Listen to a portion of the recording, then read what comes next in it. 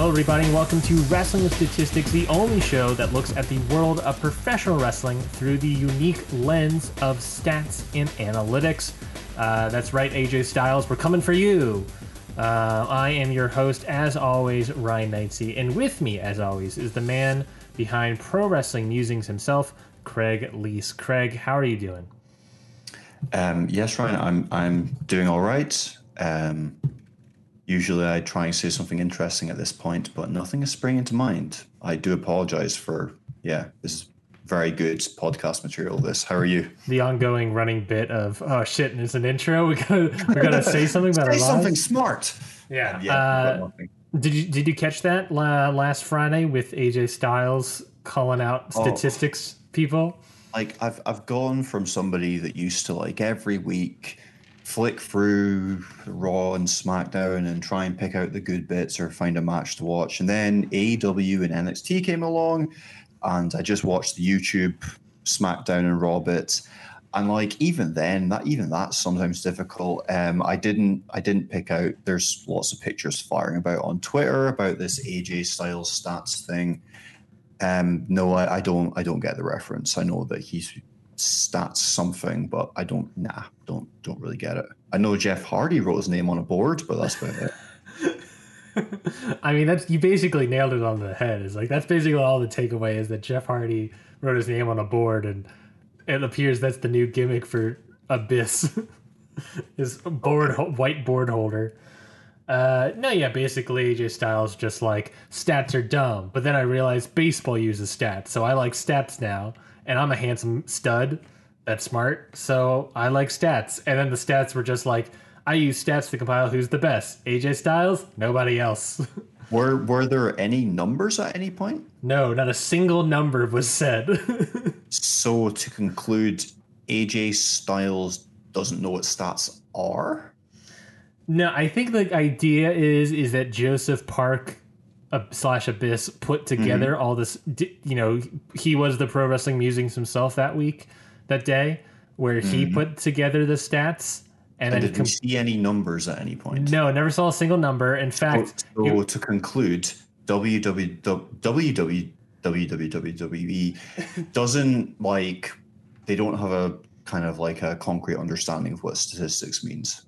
No, they just present information and say that these are the stats. And that the stats showed this information, which is also a lie because he's just said it was him and no one else was good. Okay. But like everything that I saw was just like AJ Styles standing in front of an empty whiteboard.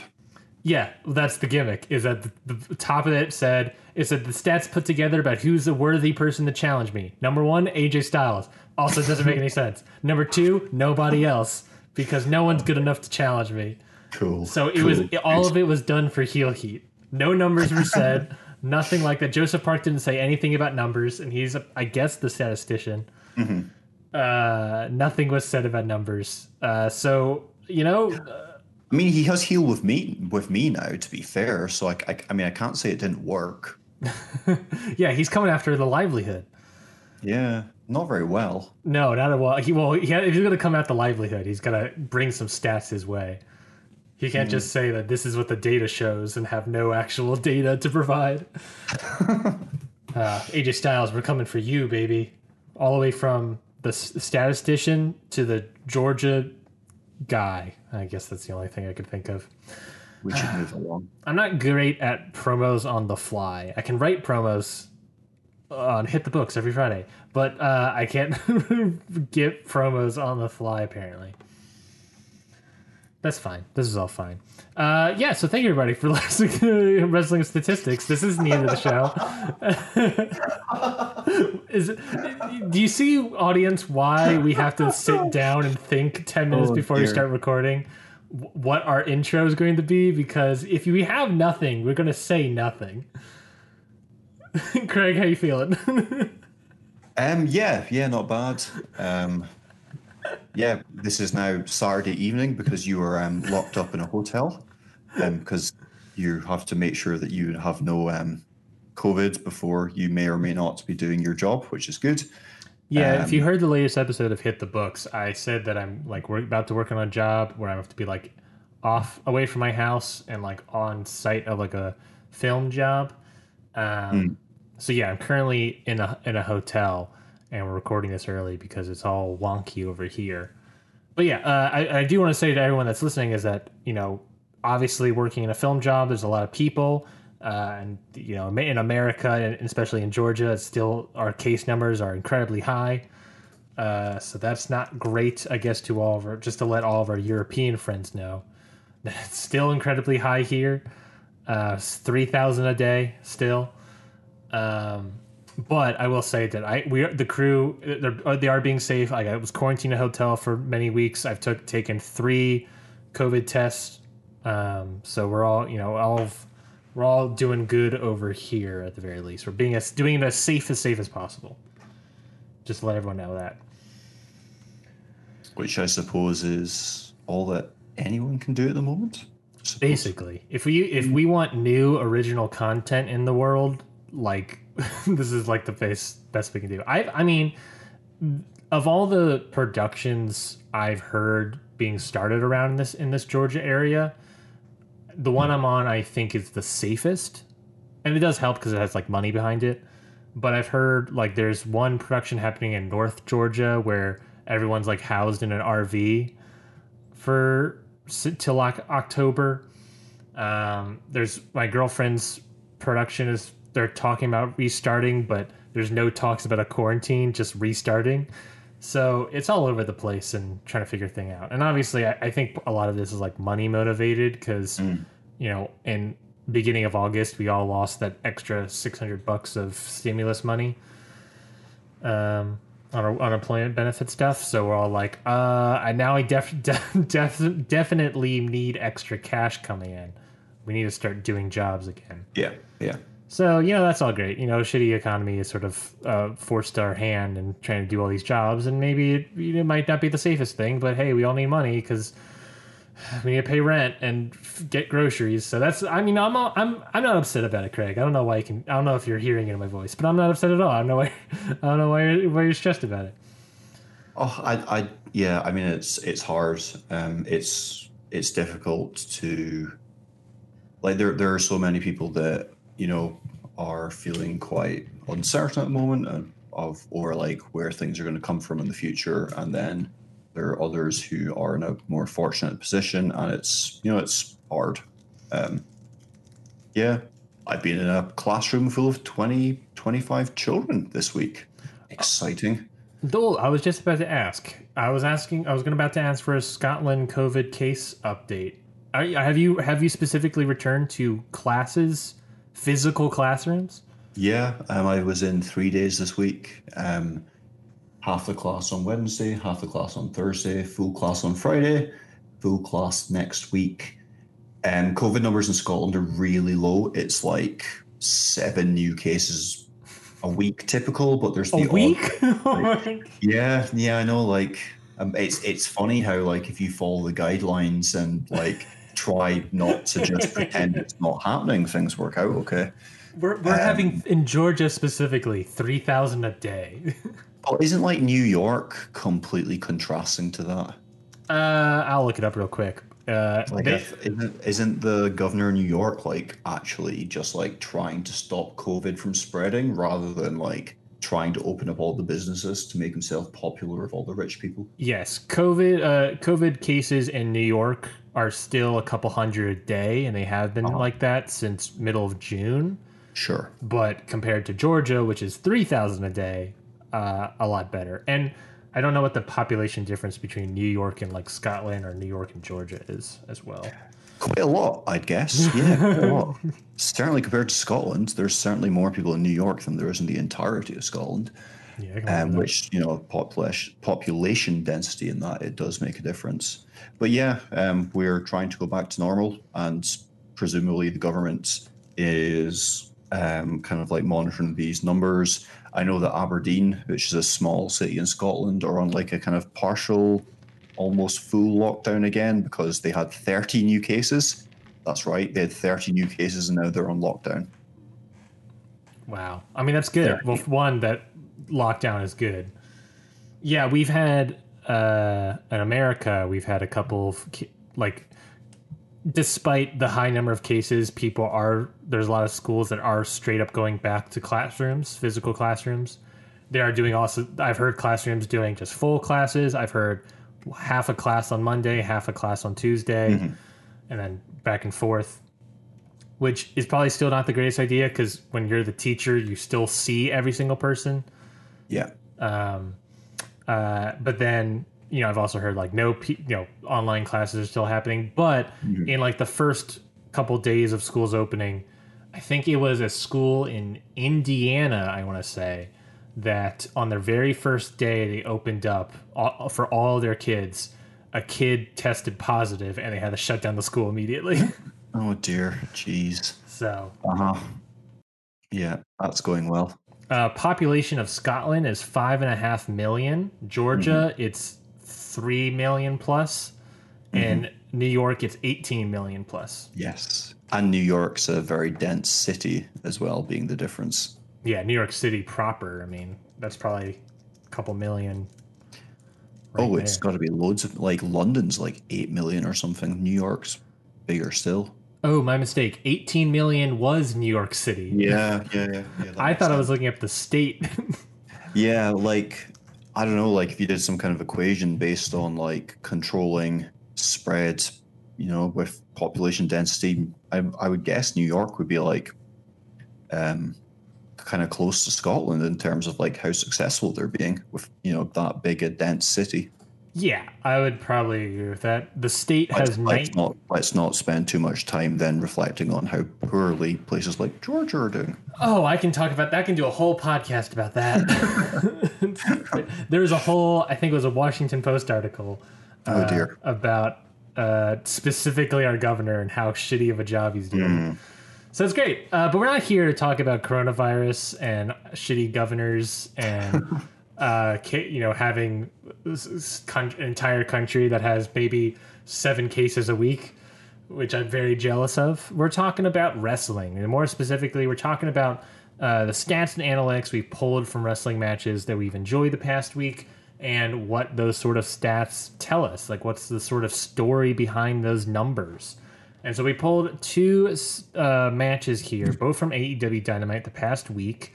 Tag Team Appreciation Night. Tag Team Appreciation Night. We chose the 2. How many tag team matches are we looking at, Ryan? 0. A big old goose egg. What? Did we drop the ball? Who knew? Who knows?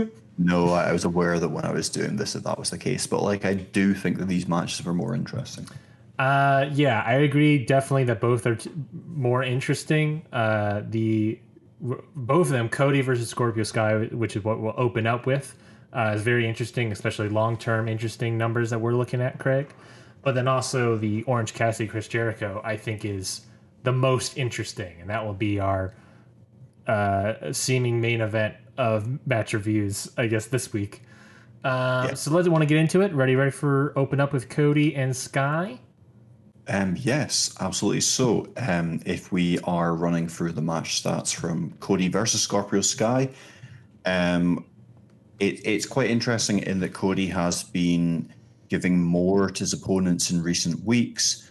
And we spoke in detail about that a couple of weeks ago when we were talking about Warhorse and how Cody essentially gave Warhorse the vast majority of the kind of full screen televised portion of the matchup. In that match, Cody took a lot of the offense in the ad break, and Warhorse took, I think it ended up being like 80% of the offense in the full screen televised match. Something like that. Yeah, absolutely. Cody versus Scorpio Sky, 41% to 59%. So Scorpio Sky was getting the most of the offense here.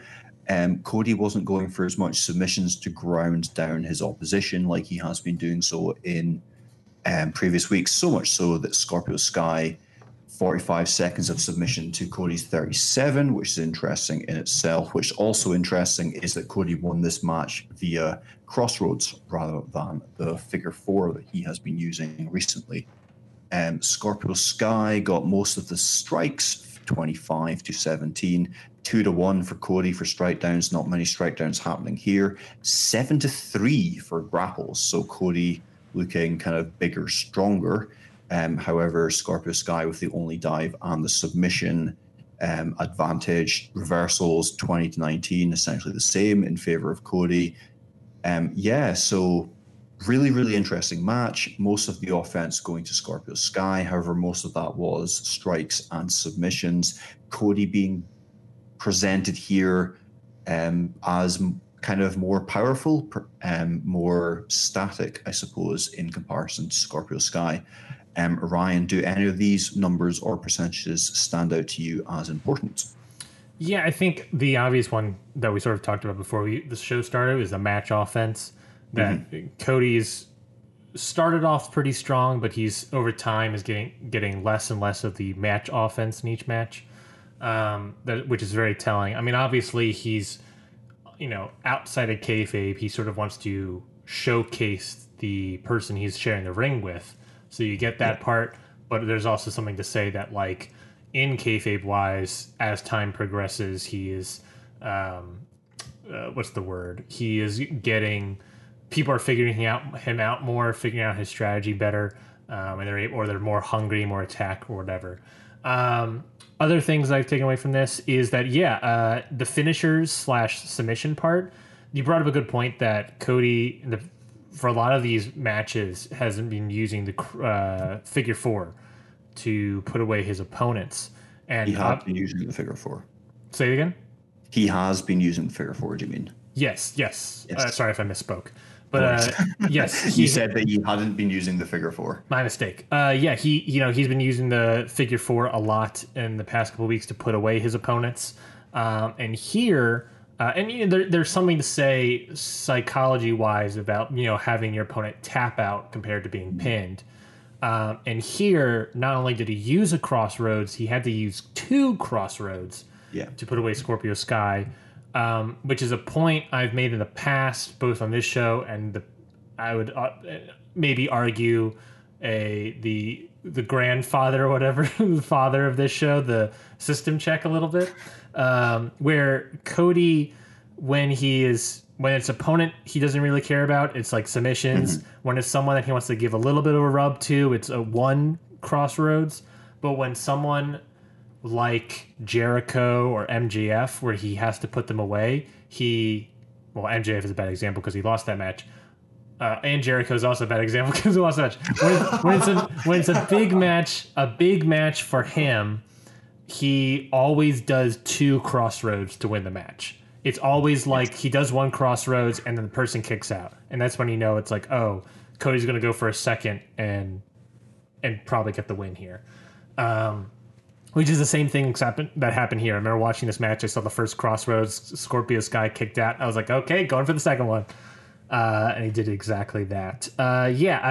So in that sense, that is Cody giving the rub to Scorpio Sky without losing the match.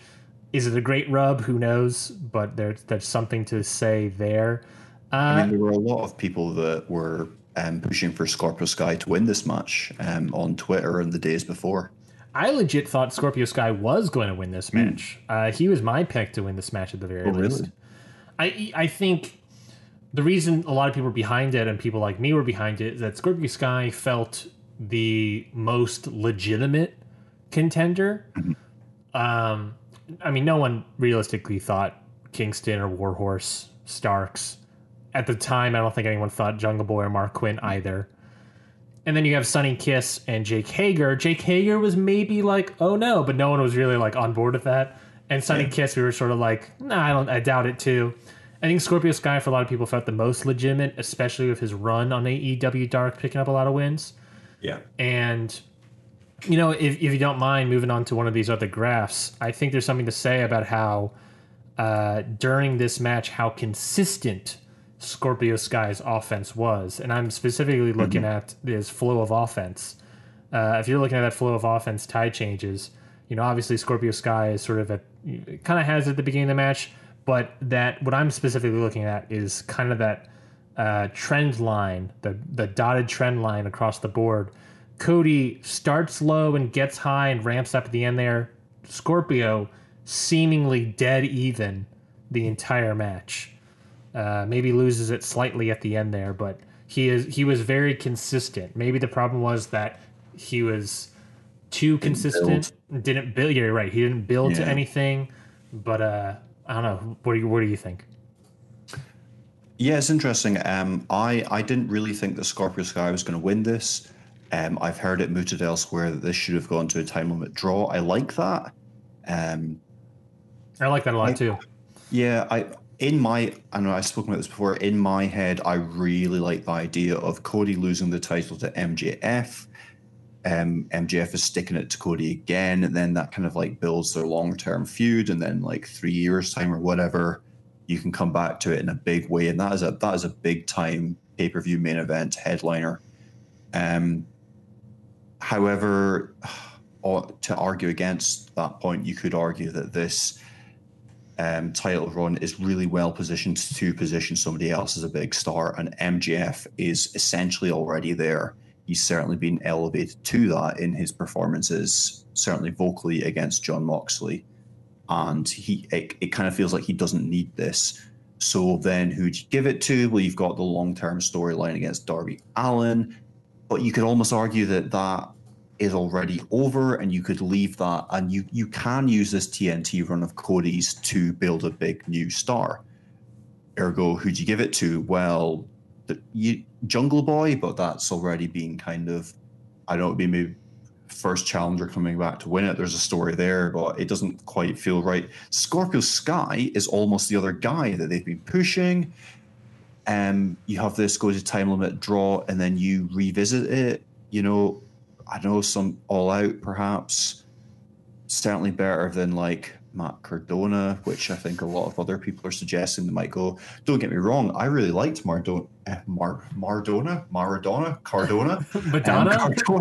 Cardona is. I liked him the other week. He looked good. He looked big. His Rough Riders looked really enthusiastic. Excuse me. Radio Silence does look very enthusiastic. Excuse me? He changed his name from the Rough Rider to Radio Silence. Yeah, you know what I mean. But yeah, I don't know, like, Scorpio Sky does seem like a guy that fits the build really well, that could be made into a big star by taking the title off Cody. I would question whether or not he is a good enough in-ring wrestler for that spot. That's a fair question. To answer not to answer, but to comment on those thoughts. I know with my wrestling expertise. Yes, because I'm the expert, obviously. I like MJF taking it. I like the potential story of MJF losing to Moxley at All Out, and then the next Dynamite challenges Cody and takes the title off of him. Yeah, like heat. That's some heat. Plus, maybe if Four Horsemen is existent at that point, maybe MJF uses FTR to help him out there or something. Well, yeah, I mean, I do also like the idea of MJF takes the belt off Cody as the Horseman form. Yeah, I think there's something there that is very intriguing to me as well. I forget what the second point was, but yeah, Scorpio Sky, he is someone that they're still building as a single star, and I think Scorpio Sky has a lot of, he has a lot of athleticism, but I'm interested to see where he goes. I would have really enjoyed if, it doesn't make any sense, but I would have really enjoyed if like Scorpio Sky won and then brought the title to Dark so that Dark had a title. Yeah, but that doesn't make any sense when it's the TNT title. I do like that idea, but I mean, I suppose you could argue he's almost holding the TNT title hostage on Dark. Ooh. Slaps a YouTube sticker on it for a week. I don't know. Yeah, have Matt Cardona win it so it becomes the internet whatever championship.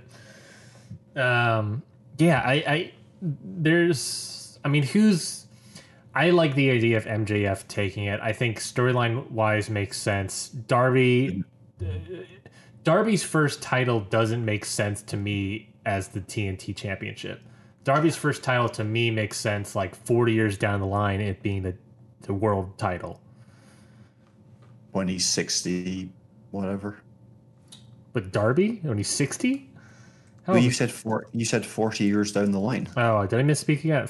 I said 4 years is what I meant to say. Oh, I heard 40. I might be completely wrong on that one. I heard 40, so I'm like, so he's like, what, 60 what now?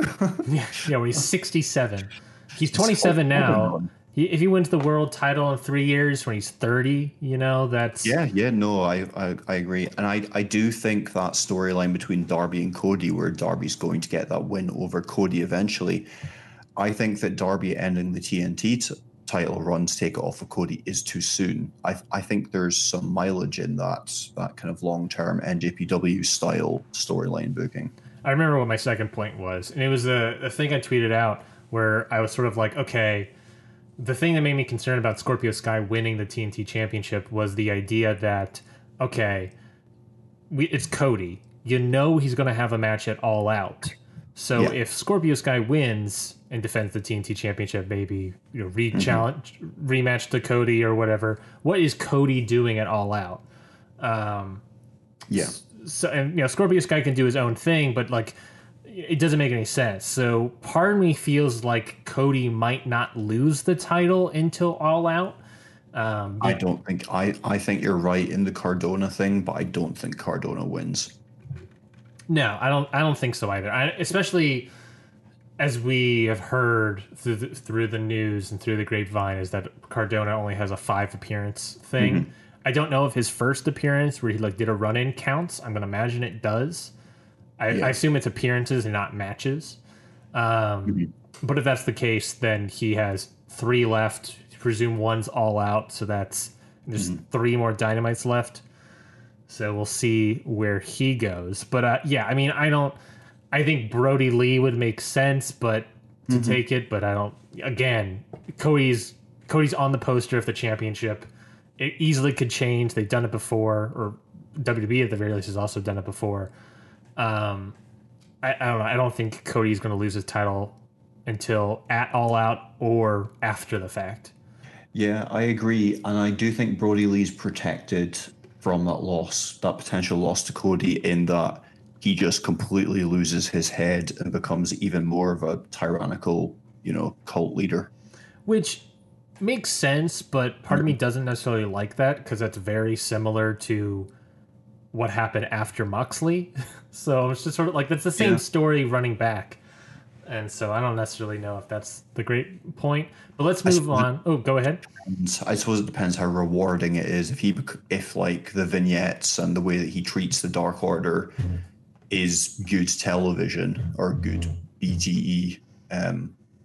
I've weirdly enjoyed the John Silver stuff and the paper walloping stuff. I love it. Like I think that like Brody Lee has been like kind of under the radar over the last kind of 4, 5, 6 weeks as like really, really good character development. Yeah, the character growth development on the semi-canonical BTE has been great from Dark Order. I love it so much. They advertised it on Dynamite.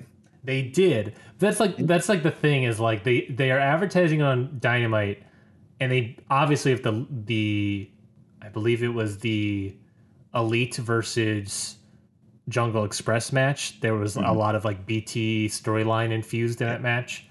So part of me is like, I even did it with like Colt Cabana and Kenny Omega a little bit in the past match. But there's the idea of like, I semi-canonical because like something, I feel like some things that exist on BTE exist in AEW. But if Tony Khan doesn't like it, he's just not using it. Yeah. No, I get your point. Yeah. So yeah, moving on. You were talking about how consistent Scorpio Sky was. When we look at the 5 minutes intervals, the 5 minute periods, it's the exact same thing. Cody has quite a deep V type shape, whereas Scorpio Sky's is far less of. I mean, they're both obtuse angles, but certainly Cody's is more acute than Scorpio Sky's.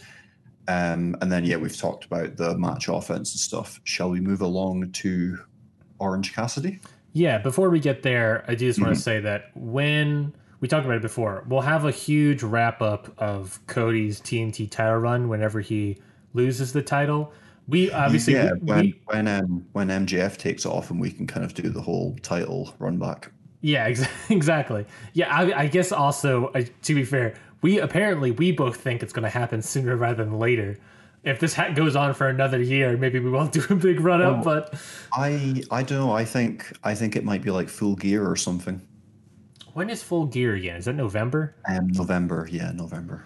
Um, oh man, that's gonna be so many matches. But well, either way, we'll Well, find that's out when good. we get I there. see. I like it. I had this small interaction on Twitter the other week where somebody was like, "Oh yeah, it's like disappointing that so many people think that Scorpio Sky can't even win. Look how predictable this title run is. Look how predictable these matches are." And I was like, "That's not the point. Like nobody thought that Mark Quinn or Eddie Kingston was going to take the title off Cody, but we enjoyed the matches nonetheless." That's true. I do think. Excuse me. I do think if it goes on for another 3 months or so, that Yeah, yeah, my concern is that another 3 months or so means at the very least 12 more matches, mhm. Yeah. No, that's assuming he does fair. one every week. Um, so what I guess what I'm trying to say is that like my one concern with that is that he's Cody turning heel would make the latter half of Mhm. those matches more interesting. Yeah, yeah, no, that makes sense. Yeah.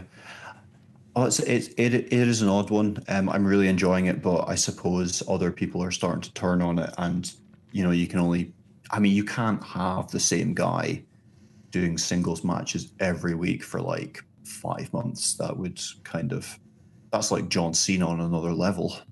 Yeah, and I also like that people are starting to turn on it as it appears Cody may be turning. I Yeah, wonder if but there's a that might even correlation.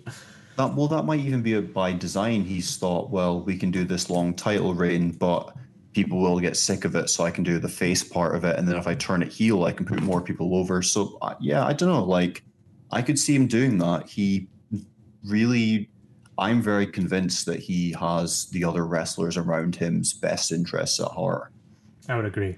Well, let's move on to the main event of that Dynamite, and it was Orange Cassidy defeating Chris Jericho in a what was it, a $7,000 obligation match. Yes. I think the premise was that if Orange Cassidy loses, he has to give Jericho $7,000 to replace the jacket. Yeah, Did it but revert? Did it work the same way in reverse, where if Jericho loses, he has to give Cassidy money? that's a lot of oranges that could be bought. I don't think Cassidy ever agreed to that either. That also sounds correct. I don't think Cassidy agrees to anything. First off, I think he just does. He just is. Except the scientists' evaluation of global warming. Which props to Orange Cassidy, not only saying all that and remembering and saying it perfectly with no stutters, but great. I love the character of Orange Cassidy being so environmentally conscious and wanting to put that out there on TNT, especially in front of Eric Bischoff. Yeah, no, I really liked that segment. I thought it was well done. I liked Bischoff as well. He wasn't overbearing. It was a good use of kind of well-known personalities. And I was talking about this last week about how a lot of people have been critical of AEW and how they're bringing people in, Matt Cardona, Ariane Andrew, Eric Bischoff. But the point was made that a lot of people hear these names and they go, "Oh, I'm going to check that person out," and then they see Kenny Omega or Adam Page or whoever, and they're like, "Oh, they're great, etc., etc. I'm going to watch a bit more of this." And when you have that conversation about how people found out about AEW, New Japan Pro Wrestling, I don't know about you, Brian. Dan and I had that quick conversation last week. My kind of path into New Japan was I checked out Cody in Ring of Honor when he was defending the title. I saw his match against Okada. Then I saw Kenny Omega, and then I saw Jericho in New Japan. I kind of went from there. Dan told a similar story about Jericho, and it's interesting. Somebody might follow Ariane Andrew on Instagram. They might listen to Matt Cardona's podcast. They might just know Eric Bischoff's name, and it might, they then watch. They actually realize, oh, this is a good wrestling promotion. Nobody's throwing fireballs around. I'm going to watch this next week. Do you know what I mean? It's like they're like throwing hooks out. Yeah, and I think that's when you're a company that in a way has sort of like stagnated on getting new viewers, You need to throw out those hooks to try to hook in more people. You know, get some more of the 50 plus because you're like, oh, Eric Bischoff is on TV. Oh, I like this wrestling. Oh, mate. Matt's got it covered. Matt Jackson's taking care of it on Oh, YouTube. my mistake. Sorry, Matt Jackson and Christopher Daniels, no less. Yeah, they're doing some like painting and stuff. It's all good. But actually, before we move on to the actual Cassidy Jericho talk, I'm all over the place in my brain. I'll say real quickly, my intro into New Japan was being on Squared Circle, the subreddit, and just like seeing a bunch of gifs of like New Japan matches and like being very intrigued at this one guy named Kenny Omega. Yeah. Be like, whoa, this guy's crazy and awesome. I want to watch New Japan. And then I listened to at the time, the Purocast from Voices of Wrestling, and I like followed it that way. Then I got the subscription. Then I watched New Japan. I think I watched the Super J Cup, not Super J Cup, whatever the junior block is for the G1 kind of version, whatever it's called. But I watched that first. Best of the Super Juniors, because then I was like getting excited about it. So that's how I got into it. Second thing I want to say is, before we talk about Cassidy and Jericho, should we quickly discuss some of the people that got, it's not stats based, should we quickly discuss some of the people that got canned? Who got canned? It was three people got canned. There was five names taken off the AEW website. Those names are Jimmy Havoc, B. Priestley, Sadie Gibbs, T-Hawk, and Al Lindemann. Yeah, I think like people have made a bigger deal out of this than it is. I was listening to Voices of Wrestling the other night, and that was recorded on the Thursday, so things might have changed since then. But Joe Lanza seemed to have been doing a lot of kind of digging and thinking about this. Apparently, Jimmy Havoc has retired, quietly retired. Whether or not he stays retired is up for debate. Yeah, it's wrestling, you never know. Yeah, exactly. It sounds to me like he has been told that you're no longer part of AEW. How you want that to look is up to you. Either you kind of do it your way or we will do it. And he's gone, okay, I retire type thing. Whether or not he's still part of the AEW funded treatment is another thing entirely. I get the impression that it was probably still an offer to him, and it will have been his personal decision whether or not he follows that through. Which I hope it is true that he's still doing it. Oh God, yeah, absolutely. You've got to hope that people, people kind of follow the therapeutic path. Joe Lanza was also mooting the idea that he believes all the other people, their contract has probably come up, and AEW is like, well, we don't know when you're going to be able to appear again. We're just not going to renew it. So it's not really a releasal. It's just contracts coming up and it not being the right time for those people to renew those contracts. Yeah, why pay for the people if you have no ability to use them anytime soon? And on the flip side, why should they be, sitting in Japan or England or wherever they are, renewing I don't know whose decision it was, but work somewhere else. And if you maintain a good relationship with AEW, certainly in the case of Sadie Gibbs, B. Priestley, I know there's stuff going on with her, but certainly on her ability as a wrestler alone, there's going to be a place for a competitor with that level of ability, depending on, the personal relationship side of it, if that can get sorted out. Yeah, when I initially heard the news break about B. Priestley and Sadie Gibbs, Jimmy Havoc, I heard about and I was already aware of. But when I heard B. Priestley and Sadie Gibbs, and then also heard Voice of Wrestling and talk about T-Hawk and Al Lindemann, my first thought initially wasn't about the contract probably ended and they just didn't renew. My first thought was okay, it was a release. It was we're ending a contract with you. And my thought was, well, they're doing that because we can't bring you in. There's Yeah. the same sort of idea about having not renewing a contract versus releasing. The same sort of thing is we can't bring you in. There's no way for us to bring you in. Seemingly not until maybe February, maybe March, maybe even not even that in America. Who knows? So I mean, if AEW is in like Scotland, it might be next week, but yeah, I mean, who the hell knows? yeah. Oh my God! If AEW did what was it, Fighter Fest or Fight for the Fallen like they planned in England, and then COVID happened and then they were stuck in England. What a weirdly different show this all these shows would have been. Four guys in, except for Chris Jericho, who'd still be in America doing. There is something to think about though.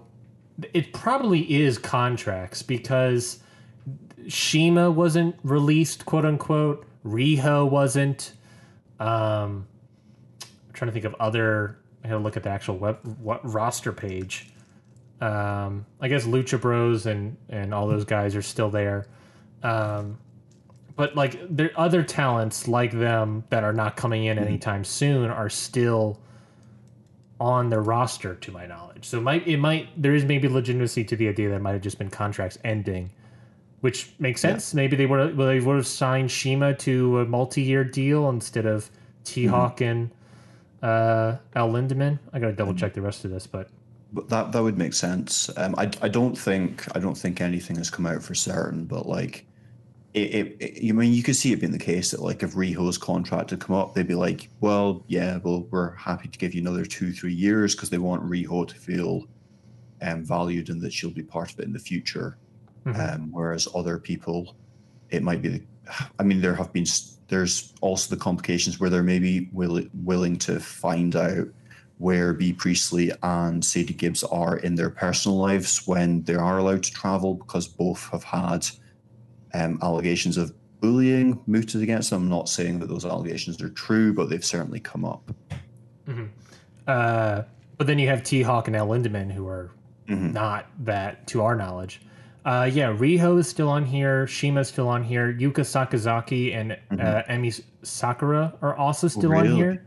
Yeah. So same sort of boat as like they're not coming. Emi Sakura hasn't even had a match this year. No. She's felt done after that Riho match. Yeah, there's also Golden Boy is still listed on as a broadcast team. Has Golden Boy ever been a part of AEW since Fyter Fest? I don't know if he's done much. I don't know if he's even done much like behind the scenes stuff since then. But yeah, there's still people that are Japanese and I guess just Japanese talent who are still on the roster page that are not cut. So maybe there is something to say contract wise. Also, update. Get a new picture of Sunny Kiss on this website. Come on, guys. It's so pixelated and blurry. Get a new picture there. That's a side convo. So let's move on. Let's move on to Orange Cassidy and Chris Jericho. Now that tangent's out of the way, Craig, hit us to that rundown. Yeah, Orange Cassidy did a number on Chris Jericho this week. 55 strikes from Orange Cassidy to only 23 from Jericho. 6-3 in terms of strike downs, 4-4 in grapples, 4-2 in terms of dives. Chris Jericho, pulling back the years, did his triangle dropkick and his lion salt, although that lion salt looked pretty heavy landing, but I digress.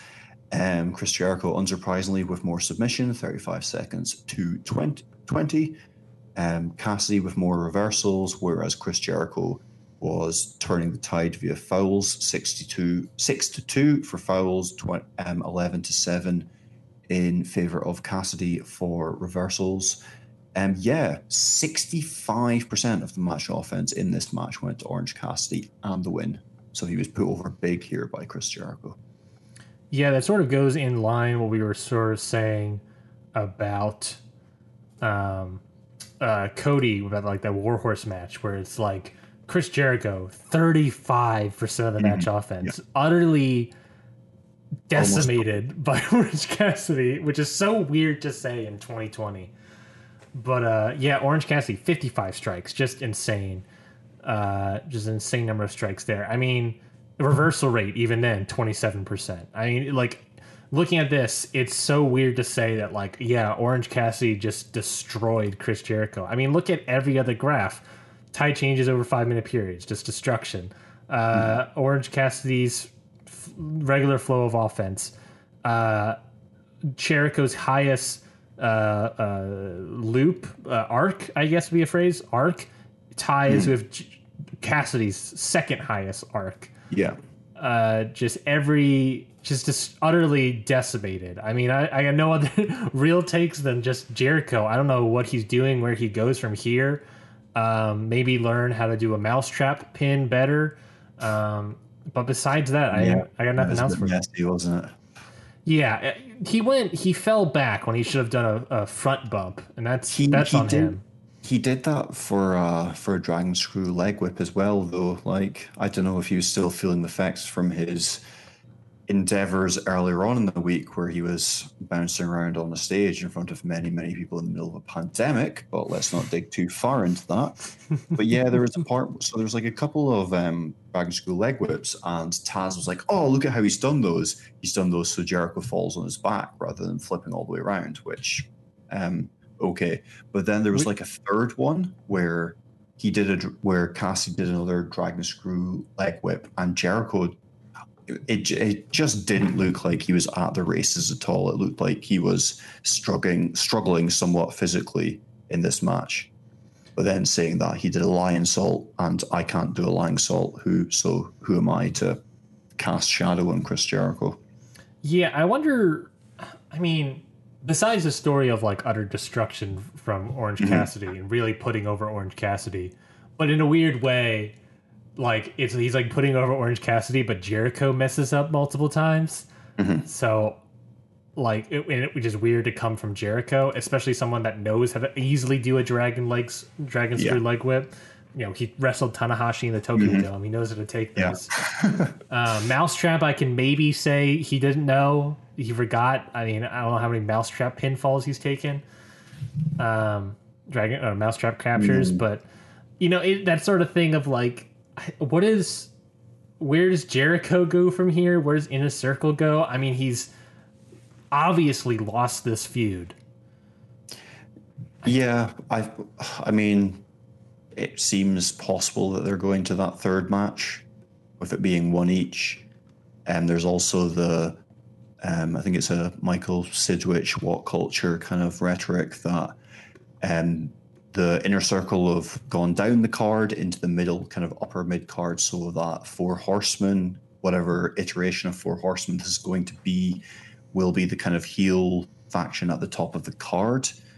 And that's interesting. There's also the other possibility that Kenny Omega and the Bucks turn, and it's a kind of heel version of them as they were in Japan at the top of the card. That's a fair point. Cycle down to have Four Horsemen up there in the top.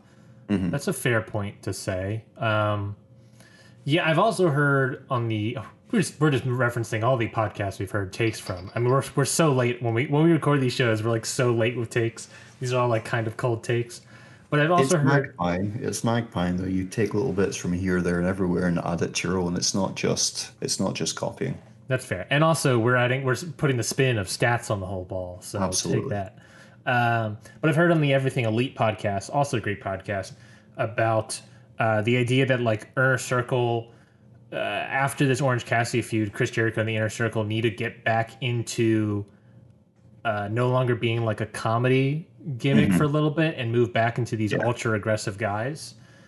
And the question is, where does, you know, you're right, but then also, yeah, because that fights up against the Four Horsemen being the new top faction, I guess you could say. So it's interesting. I could maybe see, I mean, we'll see what happens at All Out and see what Jericho is probably doing at All Out, which maybe would Jericho Cassidy at All Out be the third match they've had?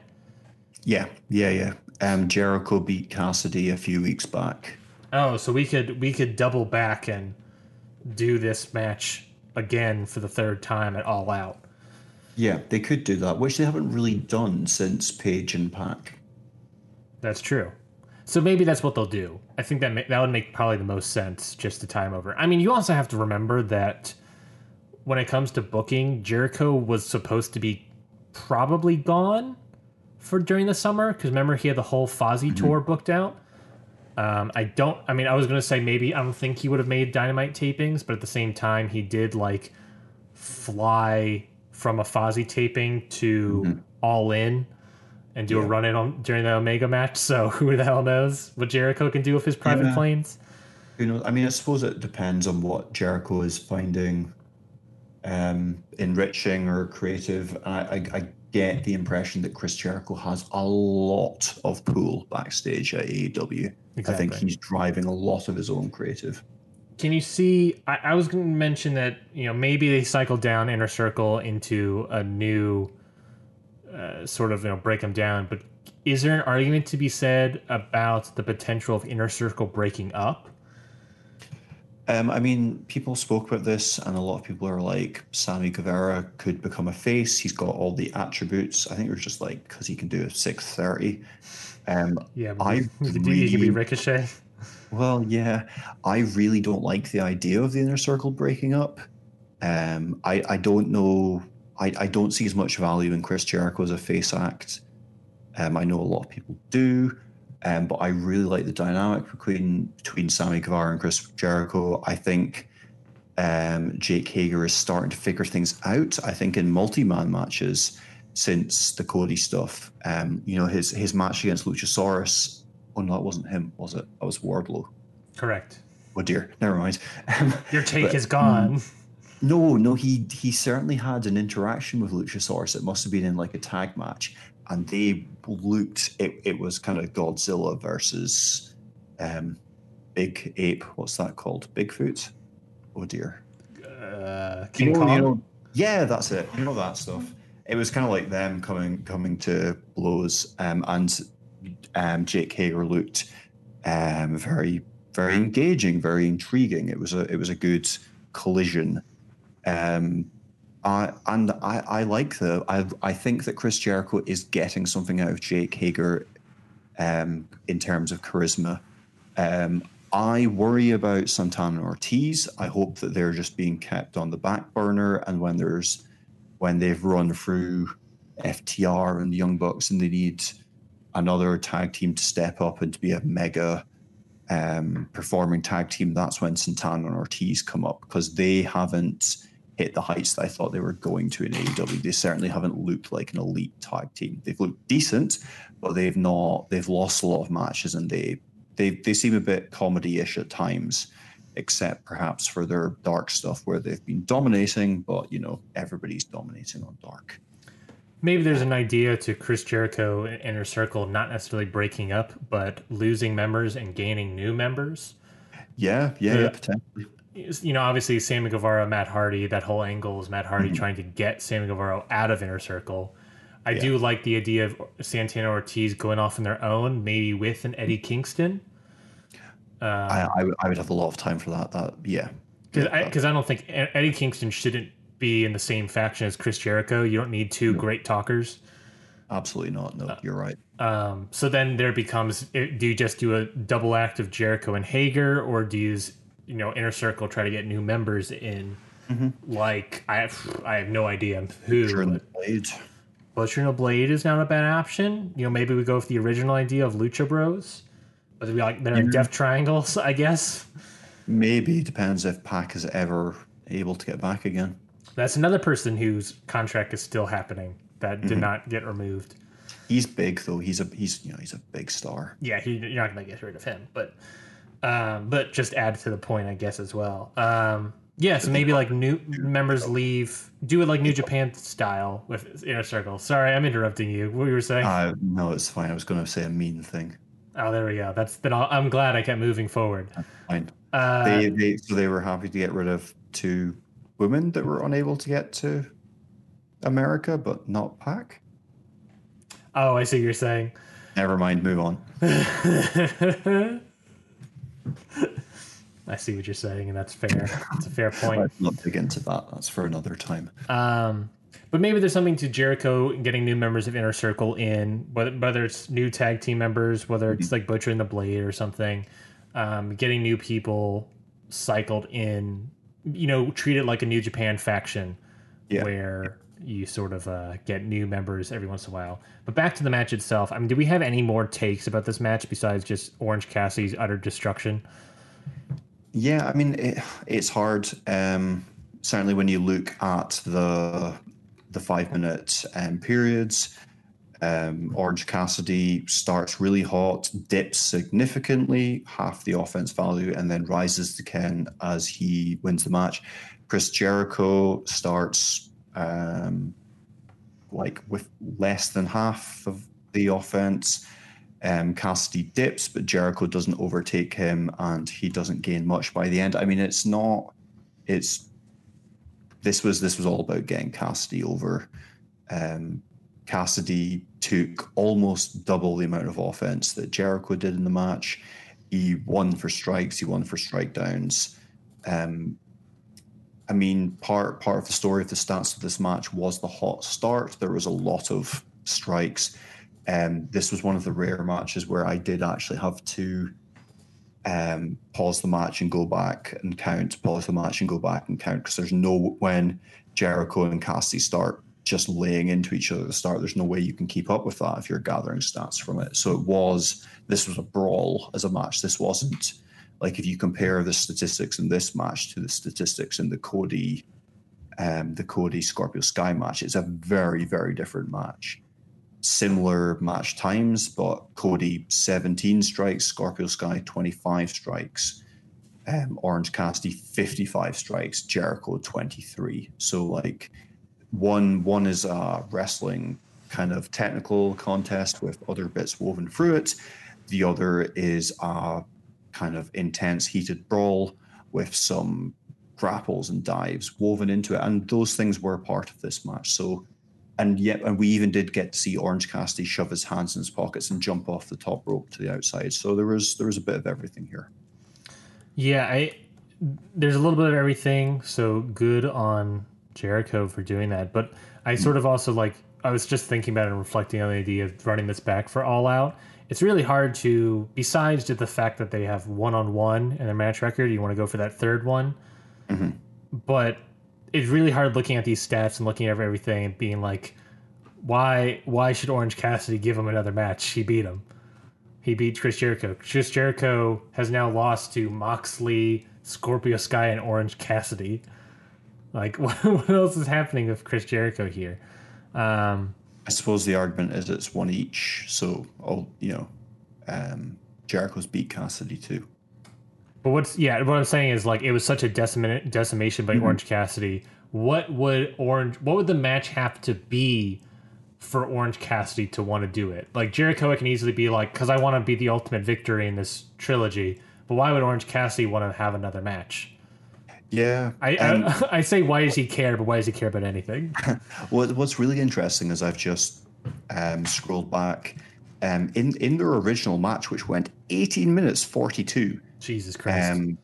Orange Cassidy 64 strikes, Chris Jericho 34 strikes. Still big Orange Cassidy being put over. Orange Cassidy got 54% in that match and then 65 in this. So yeah, those numbers certainly tell a story. The big difference there was the submissions in the original match. Chris Jericho with 101 second submission compared to Cassidy's 0, whereas here it's 35 compared to 20. So I don't know if it kind of certainly seems like, looking at the numbers, that Cassidy overwhelms Jericho to the point that he couldn't get his plan in place. Whether or not a third match at All Out is too many Cassidy-Jericho matches in such a short space of time, I've heard it mooted that Jericho might go Painmaker Jericho, and that might be the thing that makes it more interesting. That's not a bad idea. And give the match some sort of gimmick itself. Make it like a no DQ. Make it a steel cage. I don't know. Do what's something that they haven't done? They already done ladder matches. I don't know. They do some sort of gimmick as well to add some sort of flavor. I'm sure, knowing Jericho's mind, they'll do something to make the third match, intriguing. Mm-hmm. Yeah. Maybe Orange Cassidy wins the TNT title. Make this the TNT title match. Long shot. It's a long shot, but we'll see what happens. Okay, well then, with that out of the way, Craig, we'll end the show here. So yeah, thank you everybody for listening to this week's episode of Wrestling of Statistics. Of course, we'll be back next week for an all new episode where we will potentially talk about Cody's run in TNT title, or we'll just talk about the Brody Lee match that was. Is there any, I think I was trying to think of, is there anything else happening? Oh, we could maybe talk about Takeover, but we'll see how that goes because Takeover is next Saturday. But again, we all know how NXT has been for you and I, so we'll see how that goes. Hopefully it'll be good. I want it to be good, despite jokes on Twitter. besides shunning that card, let me look up the card real quick. Let me see if there's anything. What is it? It's Lee versus Cross. Is it? Surely it's got to be the culmination of the North American Championship. The ladder match, which is currently Bronson Reed, Damian Priest, Cameron Grimes, Johnny Gargano. Oh, sorry, Johnny Gargano or Ridge Holland. It's okay. And then Finn Balor or Velveteen Dream, which makes you upset again. Not gonna talk. Io Shirai, Dakota Kai. I'm sure we'll have another fifth match, but of course we'll also have Adam Cole, Pat McAfee. Yes. Can that be the match we talk about next week? Is Adam Cole versus Pat? NXT takeovers used to be the most trustworthy source of top quality wrestling, where it was like 4 or 5 matches that were all going to be terrific. Takeover 30, which should be a celebration of takeovers throughout the year, has Adam Cole versus Pat McAfee. It's great.